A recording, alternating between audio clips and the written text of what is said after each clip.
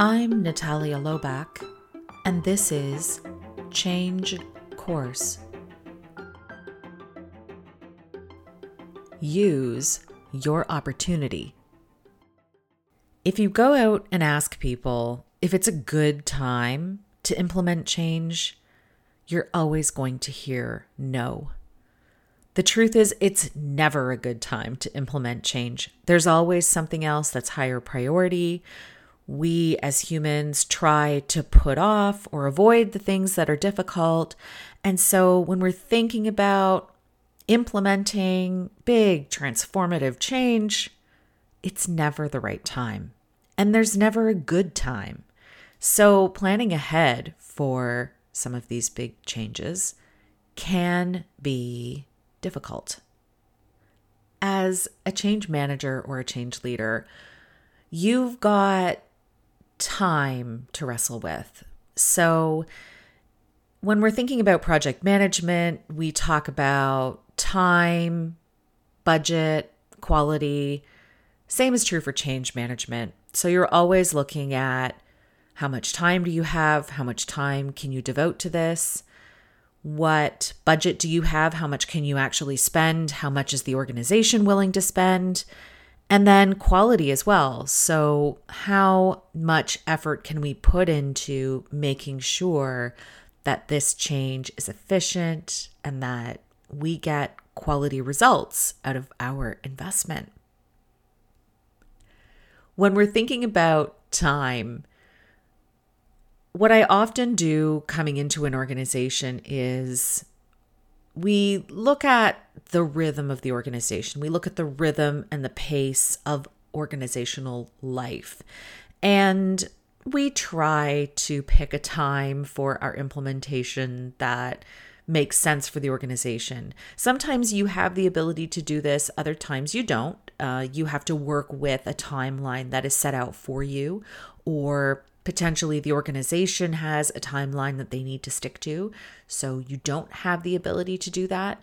But whatever timeline you pick, remember that whatever feedback that you get from people, it's always going to be, this is not a great time because can't we do this later?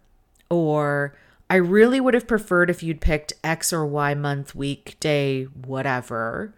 Generally, there isn't going to be consensus that there is a good time for this.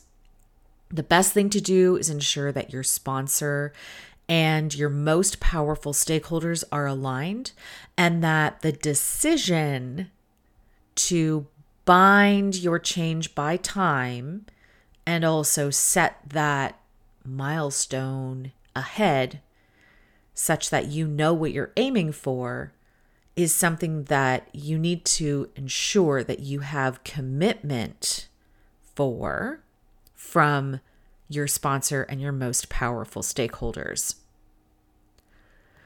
The other thing that often happens with change is that we hit bumps in the road. So we set that bearing point. We know where we're going. We set that course. But inevitably, you're going to have things that happen on your journey. A storm might kick up. There might be hazards in the way. Many things can happen, and often many things do happen as we're looking at change. There's such a long timeline as part of change projects. We're looking at 6 months, 9 months, 18 months. It's a long time, and a lot can happen in that time. Part of the reason why I called this podcast Change Course is because every single time that I have been working on a change, we've had to change course multiple times. We know what the destination is, but the circumstances around us change, and we've got to change what we're doing, change the direction we're going, change the focus that we have in that moment, or the planned focus for the next little while based on information that comes up or changes that occur that we don't have control over. So inevitably, in order to still make it to that final destination, you're going to change course a few times. There are going to be things that happen, and you've got to be ready to deal with them. So where am I leading with this? Part of success in change has to do with not making it a big bang. So when we are approaching a system implementation or a big organizational change, there is going to be that date where you exit the old world and you enter the new. But it's very hard for people to adjust to change when everything comes at once. In the best work that I've seen, change is introduced at various points in that timeline through increments. Yes, you still have that big change that occurs, but the preparation for change involves incremental change, little things that change and that occur. One of the principles that I like to use from behavioral science around change is called habit stacking. Now, in change management, this looks a little bit different. Let's say that you are somebody who is trying to change a habit. Let's make it really simple. You want to make sure that you clean your kitchen once a week. And right now, maybe that's difficult. You don't do it. And, it's something that you're not looking forward to, and it just never gets done. One of the ways to change the way you approach it is to add something that you enjoy to that habit. So I'm going to clean the kitchen. I don't like cleaning the kitchen, but I'm going to do it. But what I am going to do is I'm going to get myself a podcast that I like listening to or an audiobook, and I'm going to spend 45 minutes listening to that uninterrupted while I clean.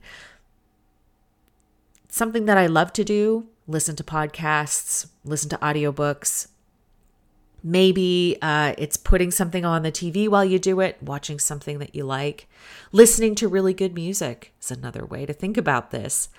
But yeah, habit stacking. So you do the thing that you like with the thing that you dislike, and it actually makes it easier to adopt that habit.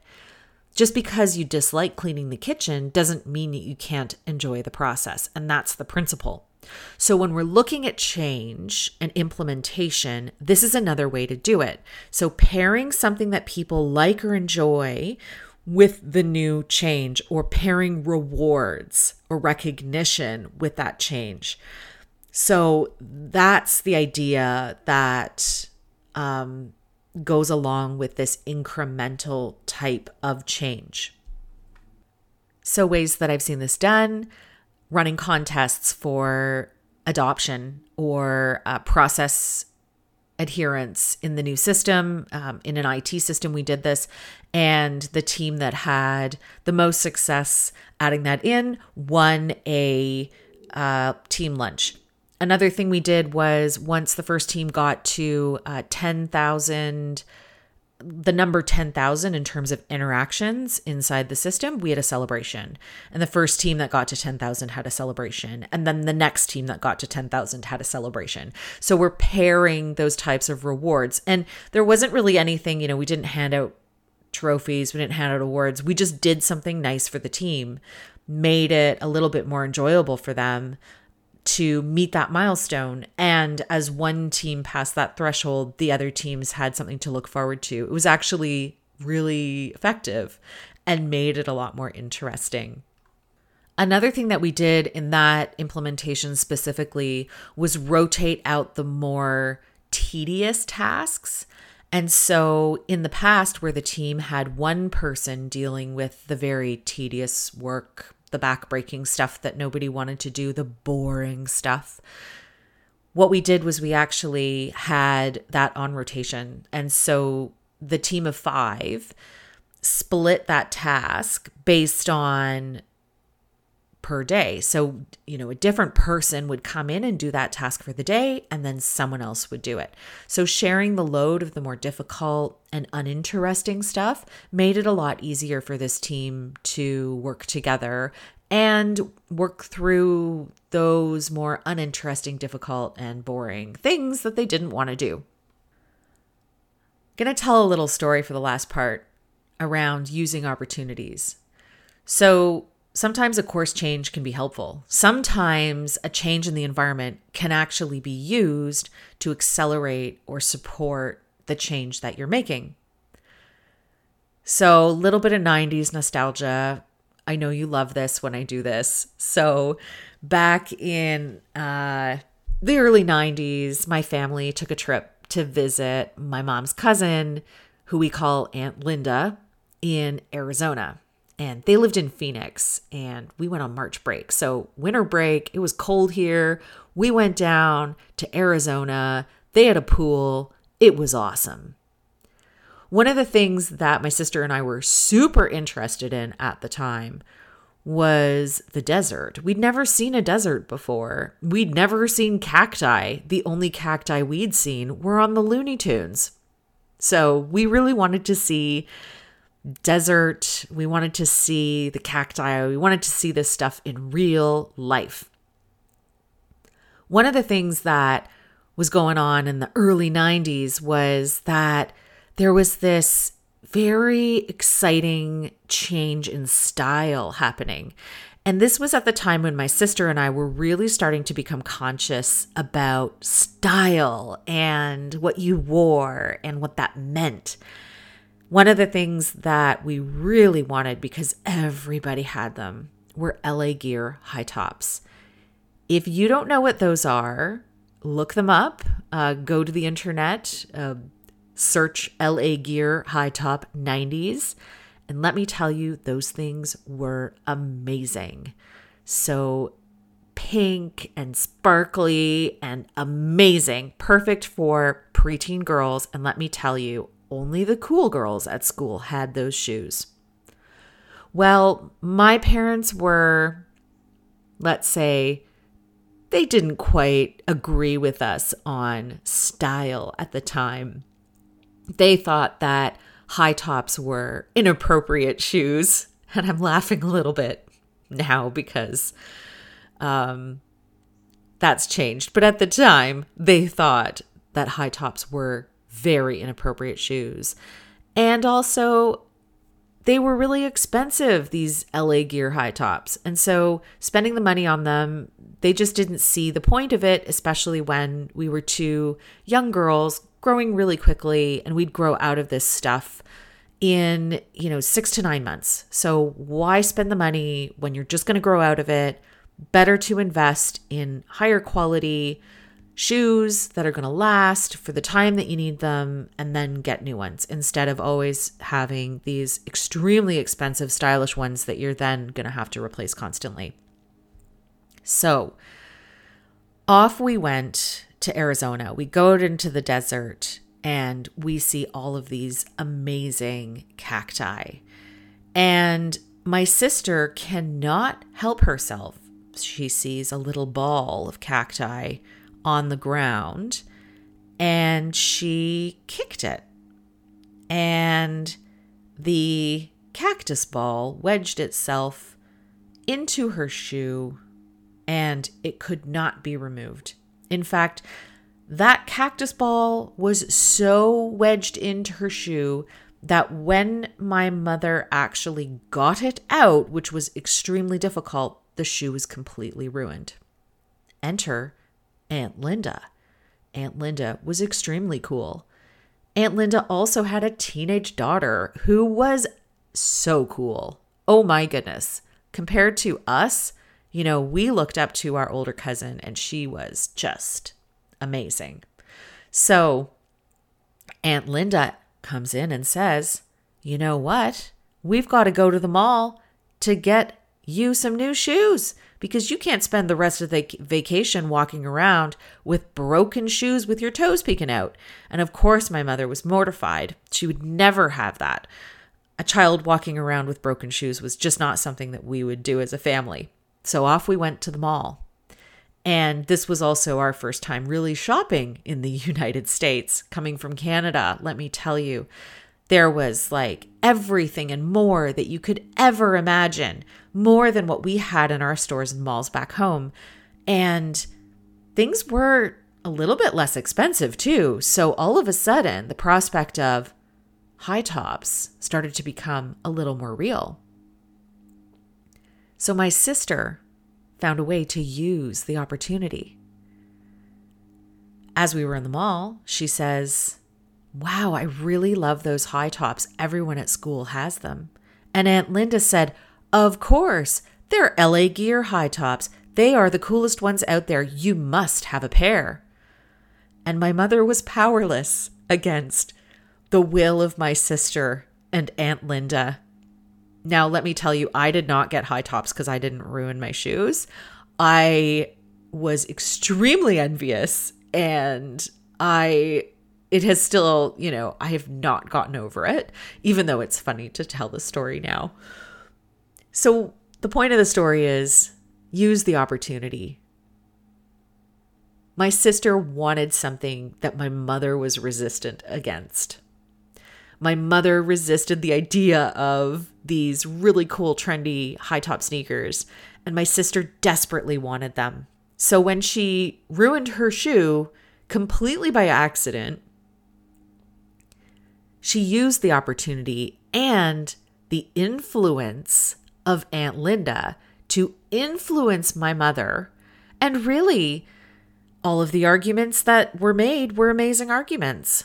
Linda saying, the shoes are cool. I let my daughter wear LA Gear high tops. So of course my mother was slightly swayed by that because this is a cousin that she loves and respects dearly. Secondly, the LA Gear high tops were much cheaper than they were at home. And so all of a sudden, this resistance around price was gone. And the third piece, my sister promised never to ruin them. Never to kick another cactus, never to kick any more rocks down the street. As long as she was wearing those LA Gear high tops, she would treat them like absolute gold. And so my mother changed, gave in, and bought the high tops for my sister. I tell this story because it illustrates power and influence. So my mother having power, but also Aunt Linda having influence, and my sister being able to use Aunt Linda's influence to help. And then also being able to use the opportunity and finding things in the environment that supported that need for change. I hope that this has been helpful, and try to remember when somebody comes to you and says, this is a terrible time for change, or this is not working for me. There's never a good time. But there are opportunities that come based on things that happen in the environment or changes, other things that are happening in the organization, other changes, crisis. I've talked about crisis being an amazing catalyst. Use your opportunity and be ready when they come, and learn how to spot them so that you can help yourself and your team and your organization be successful in change. Thank you for listening. If you liked what you heard, I invite you to like, share, rate, and subscribe because it helps others find us. Change Course is brought to you by Charthouse Advisory Services and ConnectedChange.com. Our music is Levity by Emily Clausen. Show notes have moved. We're now at ConnectedChange.com. So visit us there under the Change Course podcast page, and you'll find a list of all the resources that I've mentioned here today. While you're visiting us, sign up for the Change Navigator newsletter. You'll keep on top of all things change, and every month we are sharing exclusive content and resources only with our subscribers. So don't miss out. Sign up at ConnectedChange.com. Thank you for listening, and remember, it's never too late to change course.